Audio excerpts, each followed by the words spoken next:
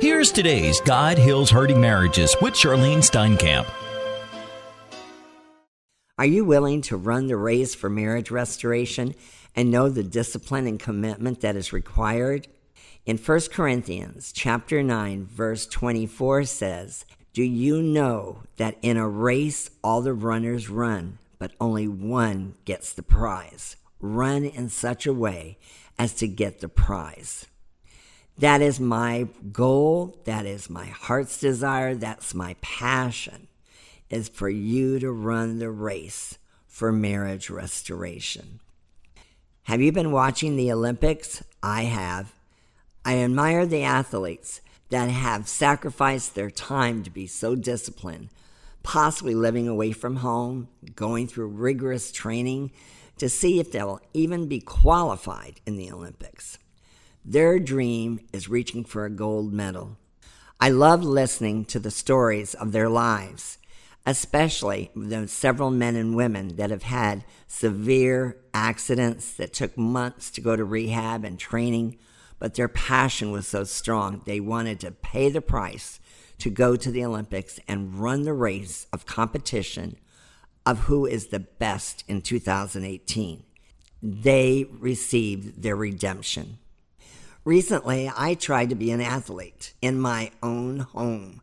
I was sitting at our dining room table working, and I got up to answer the phone, and I tripped over my 2 feet as I had a big pair of sneakers on.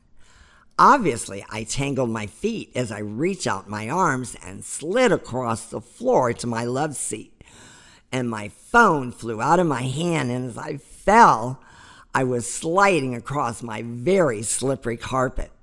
I thought of my oldest granddaughter, Allison, Tim's daughter. She was on a travel team of softball for a few years and loved it. I made my first slide in to home plate. I even called Allison and told her the funny story and said I need a camera in our family room, as I'm sure I would be on the TV show for the funniest videos. Do you feel like you have fallen in marriage restoration? Do you feel you're weary and tired and you are exhausted and that you're tripping along trying to make it for marriage restoration? You are running the race, and it may not be easy. And when you watch the Olympics and you watch them practice, or if you watch basketball or baseball or any sport, they run, but then they also fall and they collapse in weariness. I want you to know that you can run this race for marriage restoration. The Lord reminded me of a scripture that applies just for us standers. It says in Proverbs 24:16, "Though a righteous man falls 7 times, he rises again, but the wicked are brought down by calamity." God has a plan. You must believe in God. You must believe in yourself that you can do this as a believer in Jesus Christ. In Galatians 5:7-8, it says, "You were running a good race. Who cut in on you to keep you from obeying the truth? That kind of persuasion does not come from the one who calls you." So what that is saying is that the enemy may be trying to trip your feet sometimes. He may be giving you a battle in your mind, but you can take control of your thoughts. God has a plan and a purpose for your marriage restoration. You can be disciplined. Become discipled by the Lord Jesus Christ. Become a student of the Word.